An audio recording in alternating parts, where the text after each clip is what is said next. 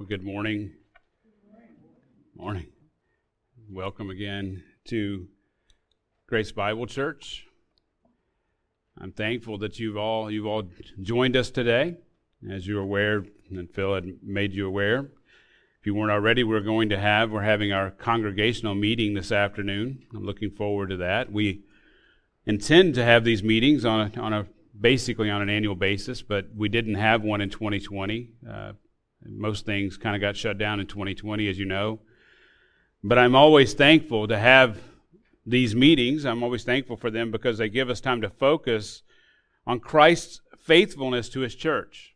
We get to look back and see how Christ has brought us to this point and look forward to trust in what He's going to do in the future. I can personally testify, I've seen it in my life, I've seen it in the life of this church, that He follows through on His promise to build His church. I can also confirm that He will protect her even when the world presses in. You know, the stories that will be told on that day of redemption, now we only know in part, and what we do know points to the faithfulness of Christ. We can only imagine what it'll be like to fully experience our Lord outside of this body of flesh, outside of this influence of sin. We can only imagine the stories of redemption which will be told on that glorious day. We see the stories of God's faithfulness on the pages of Scripture, but just think of the testimonies which we have never heard. Those things in the secret that we don't know. In Hebrews 11, the writer gives us a great cloud of witnesses who testify of the faithfulness of our Lord. And I'm certain for every one of those stories, there will be an untold number of stories that are yet to be told. I trust that many of those stories your stories will be told on that day as well. Every one of them point back to the faithfulness of our Lord. You see, they're not our stories per se. They are stories of a faithful Savior who has determined to save us from the foundation of the world, and He worked all this after the counsel of His will to bring to pass all that He has promised. You see, church, we are a testimony of Christ's faithfulness. This church is a testimony of His faithfulness as we seek to please Him by carrying out the mission which He has given us. Even in the mundane times of life, you should remember that you are a testimony of His faithfulness. You wives and mothers testify of His faithfulness as you trust in Him to submit to your husbands and raise your children or rear your children. You husbands testify of His faithfulness as you love your wives and bring your children up in the discipline and instruction of the Lord. You singles, those who are not married, testify of His faithfulness as you seek to live in purity before the Lord and serve Christ by serving His church. I pray that you'll keep these truths in mind as we return this morning to our Family Matters series out of Ephesians 5.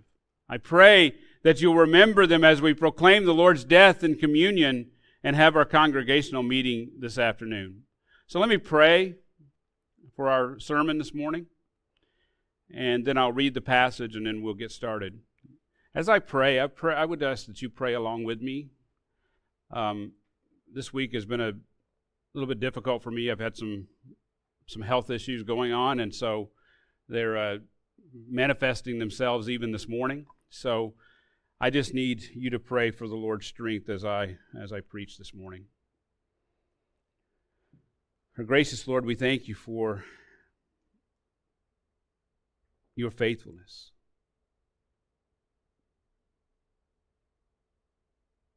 You are trustworthy. You are good. Father, we can look to you and trust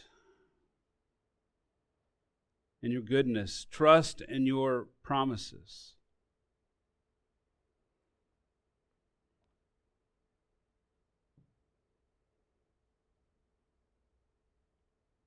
Lord, we thank you that we can come to you in prayer, that we can approach your throne this morning and worship. Lord, now as we approach your word, we pray for clarity in your word. We pray for the Holy Spirit to give strength, to give understanding.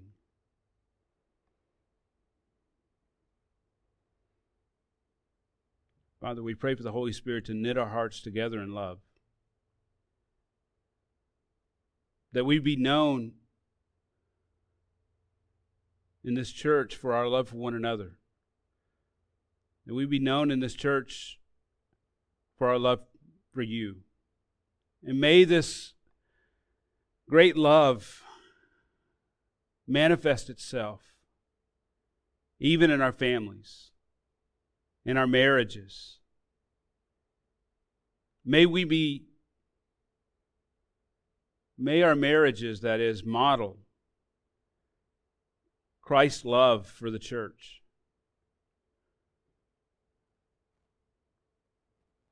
May we love sacrificially, as Christ loved sacrificially. May our love be sincere.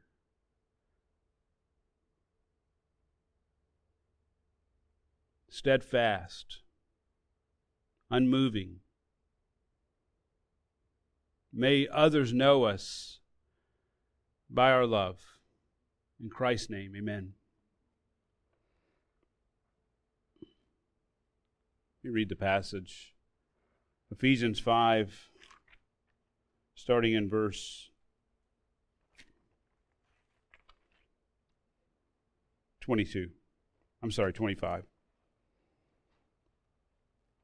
Husbands, love your wives just as Christ also loved the church and gave himself up for her, so that he might sanctify her, having cleansed her by the washing of water with the word, that he might present to himself the church in all her glory, having no spot or wrinkle or any such thing, but that she would be holy and blameless.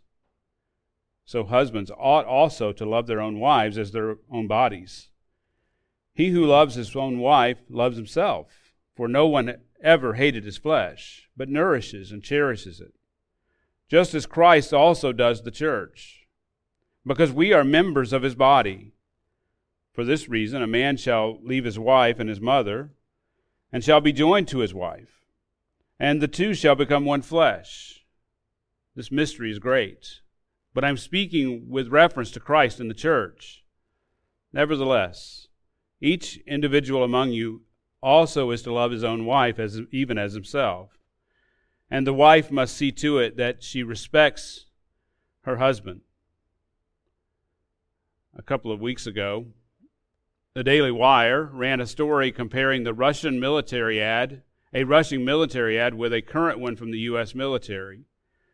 The Russian ad featured an elite military soldier who is in obvious fighting shape. The ad depicts a young man before his recruitment and during his time in the military. It shows him as he and other elite male soldiers rise from the bed in unison. Clearly, the Russian military intends to inspire young Russian men to become elite soldiers, to be manly, to be masculine. The American ad, on the other hand, features a girl who was raised in California by two moms. She marched for gay rights. In her words, she's been fighting for freedom from an early age. This woke ad is emblematic, as you can tell, emblematic of the far-left progressive movement which is currently working to destroy our society and our freedoms. You know, when I was growing up in the 70s and 80s, life in America was completely different than it is now. Westerns were the favorite movies for most men. Guys like Clint Eastwood and John Wayne were masculine male role models. Clint Eastwood had iconic lines like, "Go ahead and make my day," or "Every gun makes its own tune." John Wayne was a tough and and rough, hard-bitten cowboy who embodied masculinity. I'm sure that boys have always played with dolls, but when I was growing up, G.I. Joe and Stretch Armstrong were my favorites. Ken and Barbie were fun when my stepsisters weren't being mean to me, though. Back then, a boy could play with girls and be like one of them in some ways without being encouraged to be one of them. Everyone assumed that biology would eventually take us on the right path, and for most of us, it was true. Unfortunately, these things have changed. Some of today's heroes are nothing like John Wayne or Clint Eastwood. In researching for this introduction, I came across two men who embody all that's changed about our culture. Two men, makeup artists, James Charles and Manny Gutierrez, have millions of followers on social media. At 17, CoverGirl made James Charles their first ever cover boy. Here's the crazy part. Both men have become popular by wearing women's makeup along with gender-neutral styles. They are leading proponents of the changing idea of beauty in America. In the words of one beauty analyst, there are so many people growing up with the idea that you're not tied to the gender you're born with. Beauty is no longer what you're putting out as ideal beauty. Beauty can be anything, anyone, and any gender. Now, you may grow weary of me beating this drum. But you need to be aware of what's going on. You need to recognize, beloved, you need to recognize this growing threat to our nation, our churches, and I'll say it, to your family. Now, you probably don't spend much time thinking about the men's personal care industry, and frankly, I don't either. But I believe that trends in this arena are a grave indicator of the ongoing cultural collapse that we're experiencing. According to CNBC, listen to this, men are a multi-million-dollar growth opportunity for the beauty industry. The men's personal care industry is expected to hit $166 billion in revenue by 2022. Some of this growth is driven by higher-end varieties of traditional men's products. The availability of these products represents an increase in the interest for body care amongst men, especially young men. When I was a kid, I know that was a long time ago, Old Spice was the pinnacle of men's self-care products. Today, product offerings are expanding by leaps and bounds, and while that's not all bad, at least part of this growth has been fueled by the gender-neutral products that I mentioned earlier. This gender-neutral madness has even made its way to the current set of superheroes. You may not be fully aware. Now, I spoke of John Wayne and I spoke of Clint Eastwood. But you may not be fully aware, but Marvel Comics has introduced a couple of new superheroes. I kid you not. Snowflake and Safe Space. Marvel is marketing Snowflake as the first non-binary superhero. This is another instance where truth can be passed off as satire. I mean, that seems like I'm making this up, but I'm not making it up. And this is the drivel that they're selling your kids. In my day, we had Superman and Batman. Now we have Snowflake and Safe Space. Again, you may grow tired of me beating this drum, but as Christians, we need to recognize the attack on the family and on biblical manhood and womanhood. You need to realize that your children are firmly in the crosshairs of this wicked ideology. And those who are in Christ, we need to fight back by looking to the Spirit of God and the Word of God to guide us into all truth. We must recognize the severity of the attack, and we must fight back with equal vengeance. You see, this spiritual battle is one of the underlying themes of Paul's letter to the Ephesians. In 6:12, he says this, "For our struggle is not against flesh and blood, but against the rulers, against the powers, against the world forces of this darkness, against the spiritual forces of wickedness in the heavenly places." Now, you may read this letter and wonder why Paul at the very end would shift gears like this.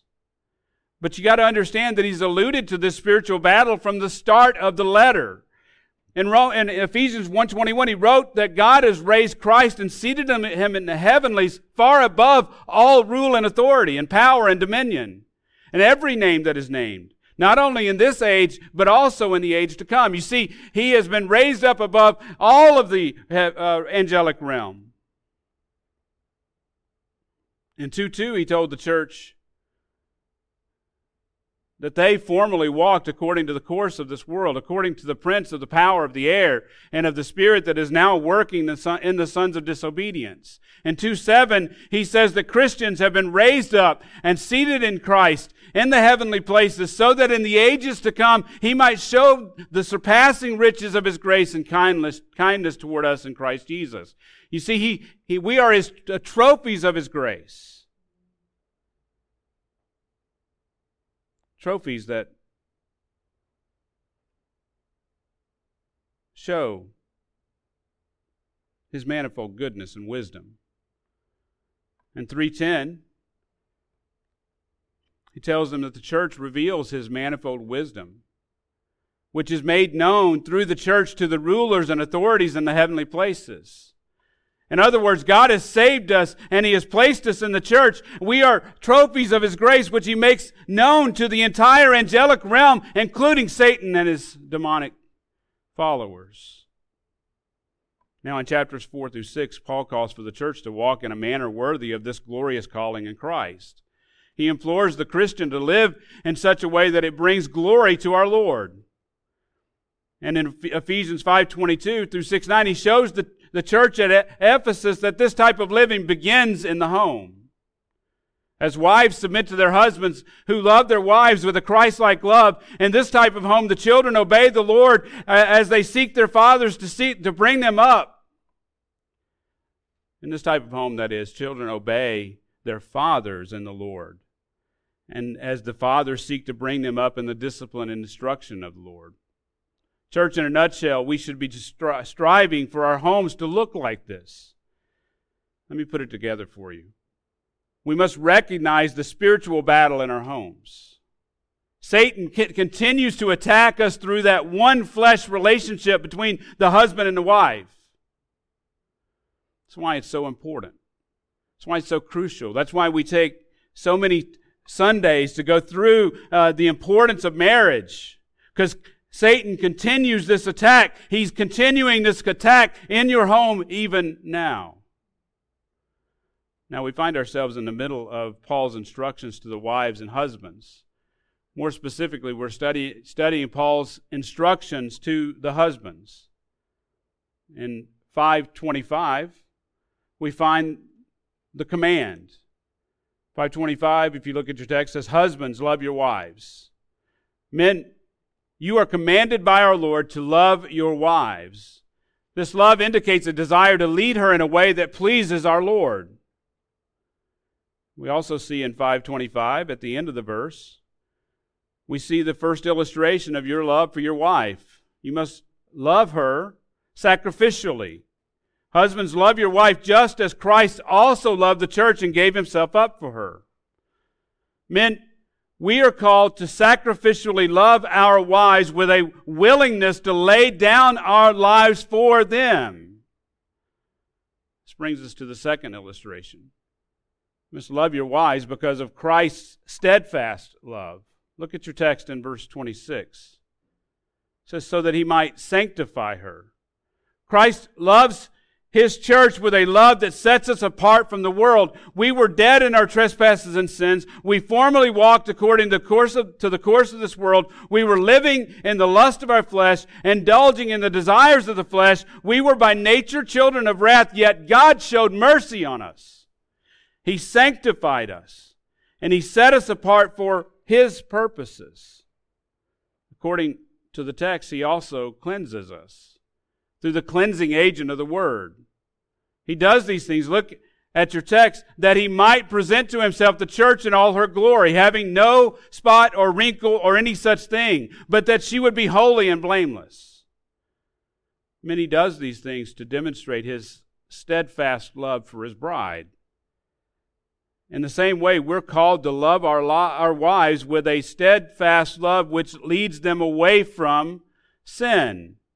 We must be diligent to wash our wives with the Word, with the intention that they may be presented with the rest of the church in all her glory. Now, picking up in verse 28, let's look at the third illustration. You must love your wives because of Christ's steadfast love. Because of Christ's steadfast love.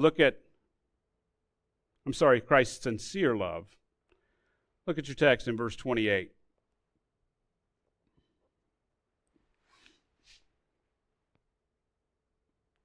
In these two verses, 28 and 29, Christ demonstrates his sincere love by first caring for his bride. Look at verse 28. So husbands ought also to love their own wives as their own bodies. He who loves his own wife loves himself.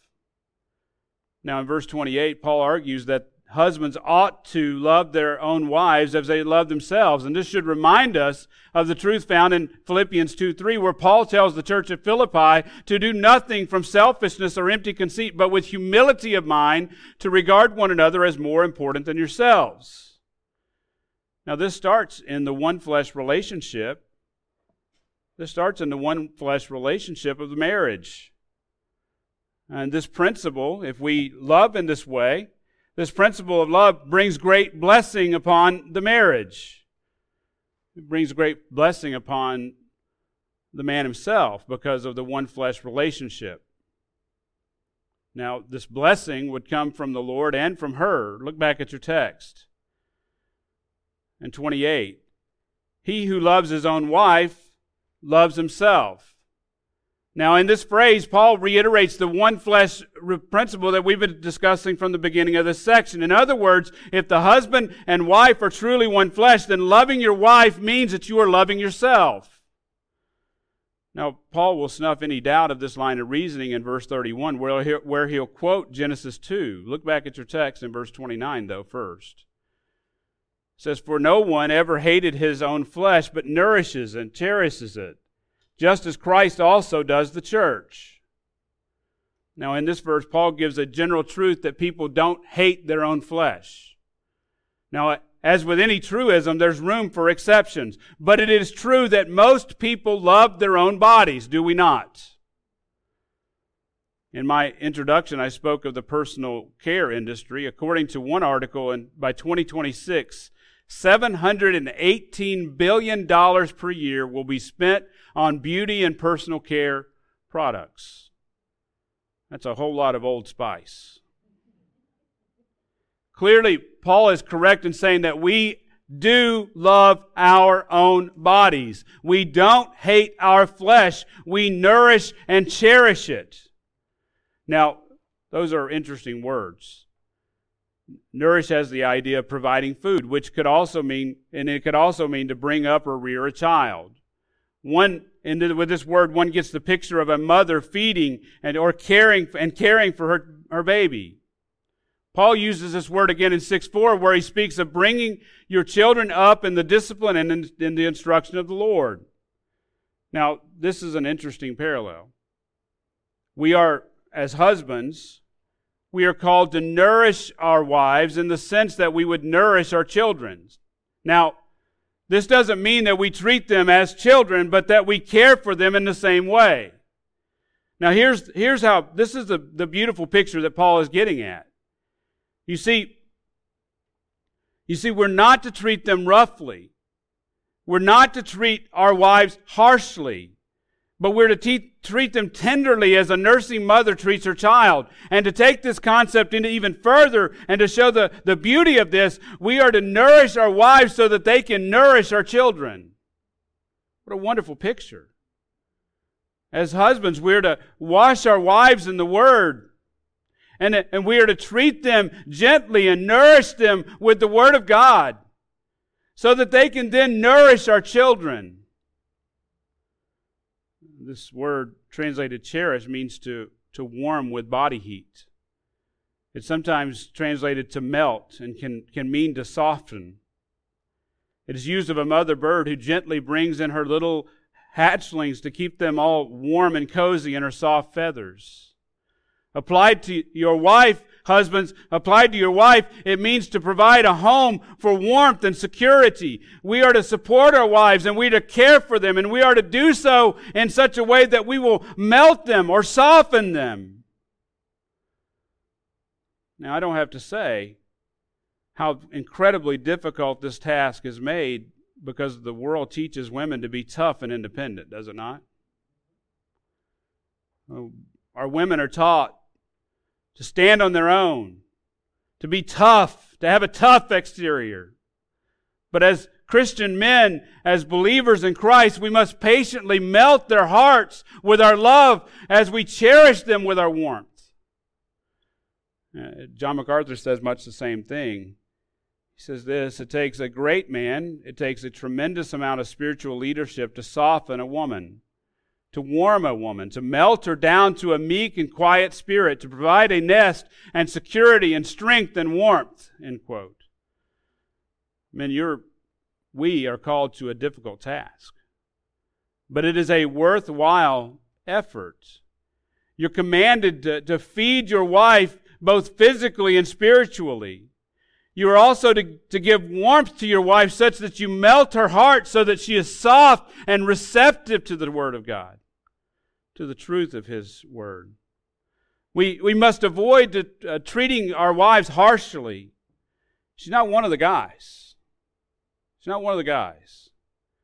And when we care for her in this way, we're caring for ourselves. That's that one flesh relationship. When we act selfishly toward our wives, we're actually hurting ourselves. When we treat our wives harshly, we're hurting our own bodies. When we fail to feed them spiritually, not only do they become malnourished, but in effect we do as well. In effect we do as well. Look back at your text in verse 29. Paul says this is how Christ loves the church. He nourishes her with the Word of God. He gives her the gifts of the Spirit to feed her and to melt our cold hearts. I remember as a young, immature believer, I would come to church with a cold and hard heart. But by the second or third song, I was no longer struggling in the same way. And when the preacher started to preach the Word, my heart had been softened to hear the truth of His Word. Beloved, this is how our Lord loves His people. He softens us. He melts us so that we are receptive, so that our hearts are receptive to the truth of His Word. Men, you are called to love your wives in that same way. You're called to care for her just as Christ cares for the church. Look at your text in verse 30. This is true because we're members of His body. Christ loves us in this way because we are members of His body. We are in Him. We are in Christ. He demonstrates His sincere love for us by caring for us. Secondly, He demonstrates His sincere love by clinging to His bride. Look at your text in verse 31. It says, "For this reason a man shall leave his father and mother and shall be joined to his wife, and the two shall become one flesh." Now, clearly Paul is quoting Genesis 2:24 here. Now, we've already seen the great truth of this verse. When we marry, we are to leave our father and mother and become one flesh with our spouse. Paul is using this as proof for his argument to love your wives as you love yourself. You see, we as husband and wife, you are one flesh.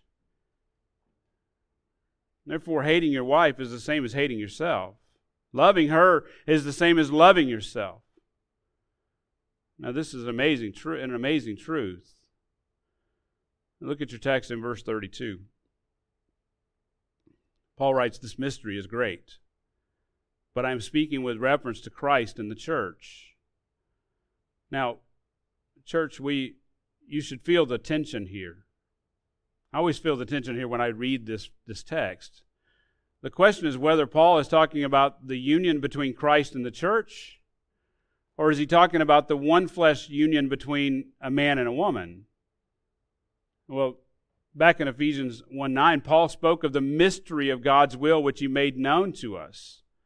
The mystery was that all things would be summed up in Christ, both things in heaven and things on earth. You see, the amazing truth, the amazing mystery here is that we are in union with Christ. We have been placed in Christ. Our very existence is bound up in Christ. According to Paul, that mystery is great. In other words, this was something hidden in God that we could never have understood through our own human understanding. Yet this mystery has been revealed by God that now you are in Christ. And in a very real way, the one flesh relationship between two believers reflects this truth. And I think that's what Paul is getting at.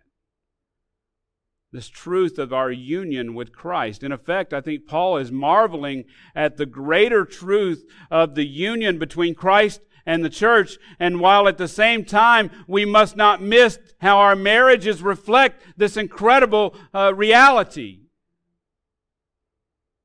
Now, just imagine with me just for a moment. Just imagine how these truths would have been received in Paul's day.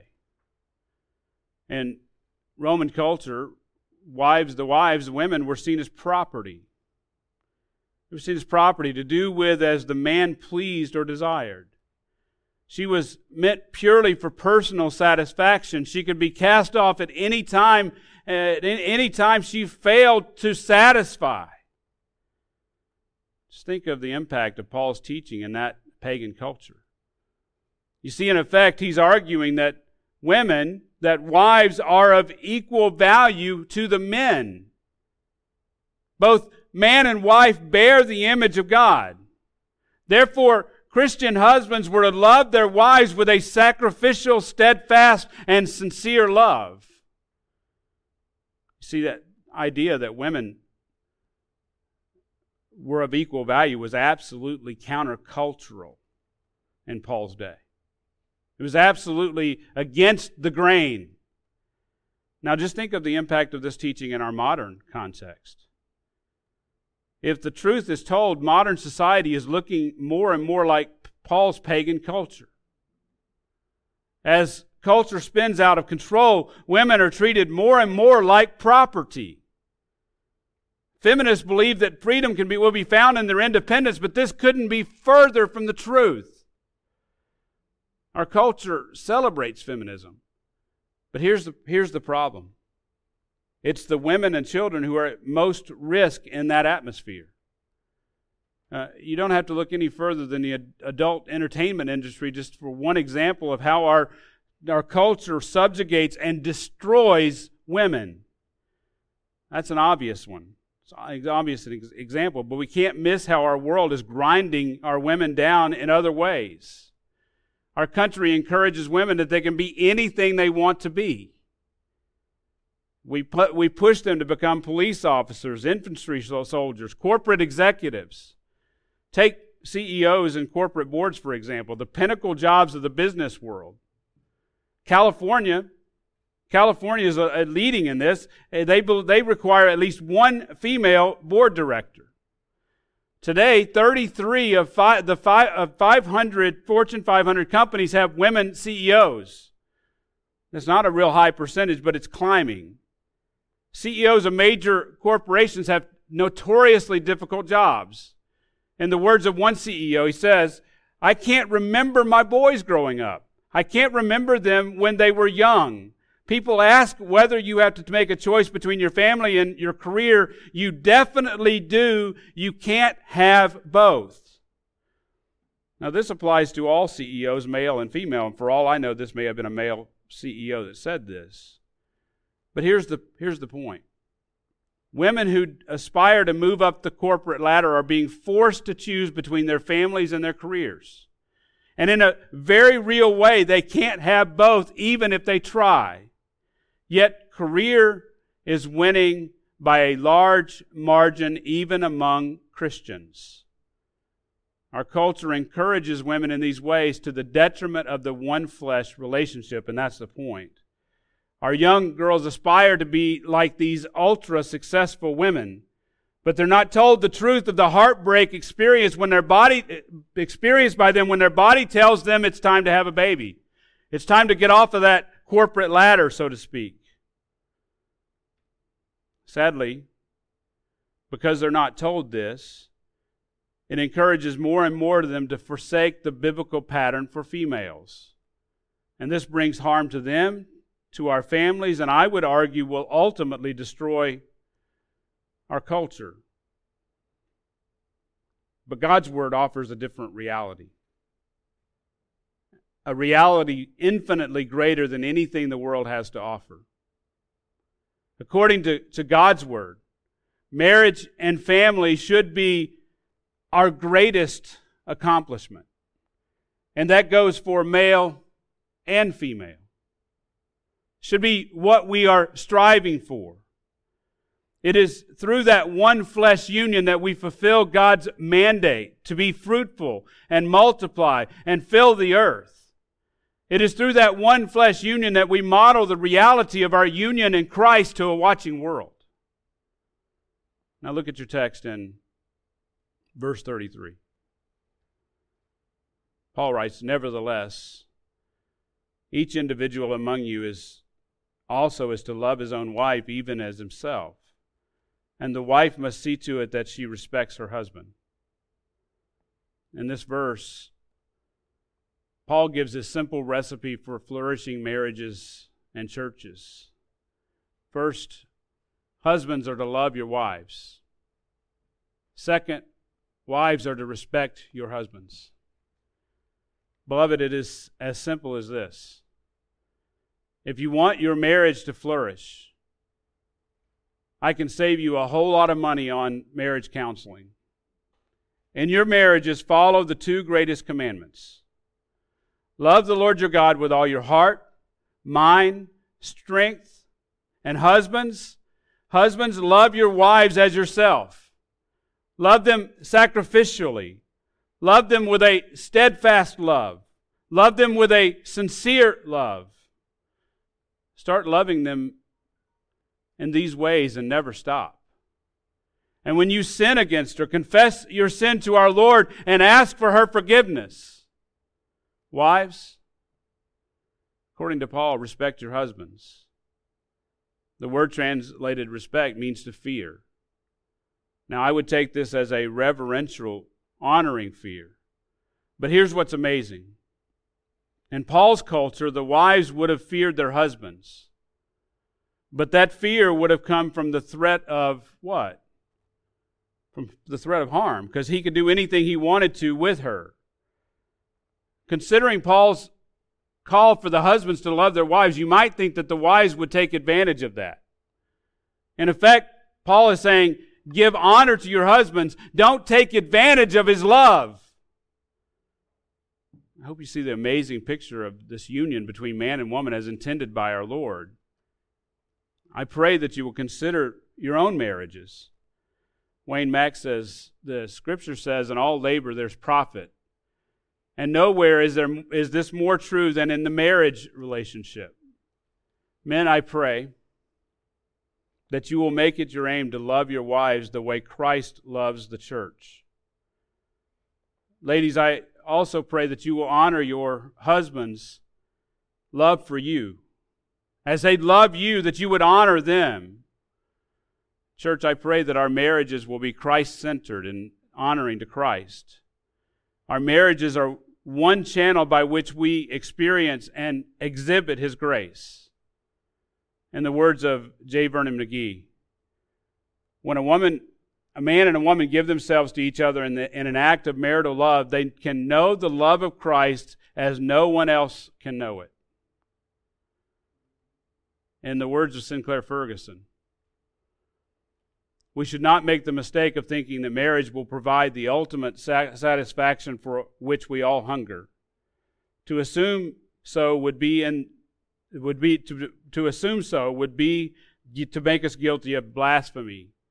Only God satisfies the hungry heart. Marriage is but one of the channels He uses to enable us to taste how deeply satisfying His thirst-quenching grace can be.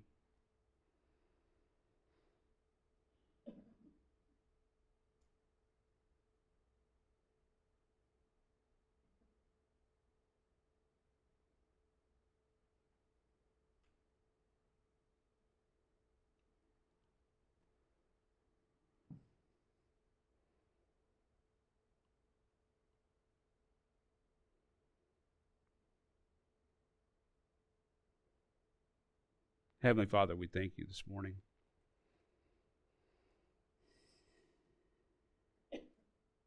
We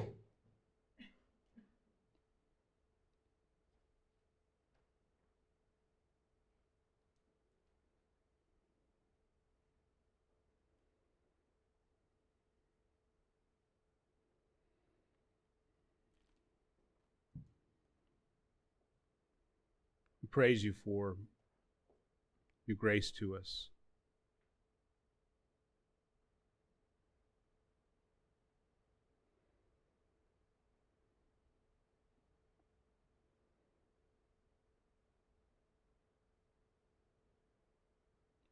Lord, I pray for our church. I pray for each couple here who is married, that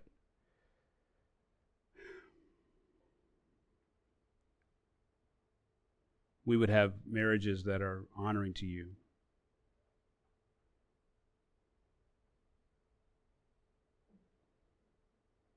That we would experience your grace through the one flesh relationship.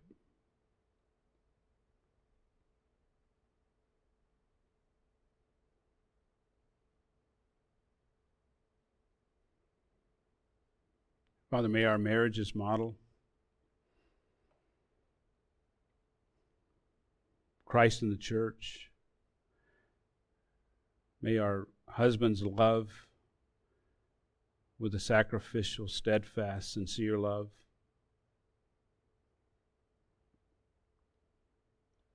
May our wives submit to the husbands lovingly.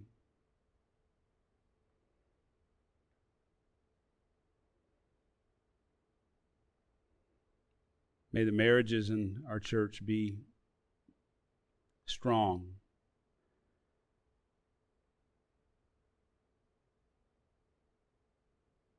So that we would exhibit what it means to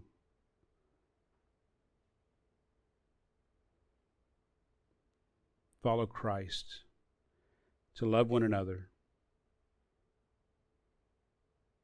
In Christ's name, amen.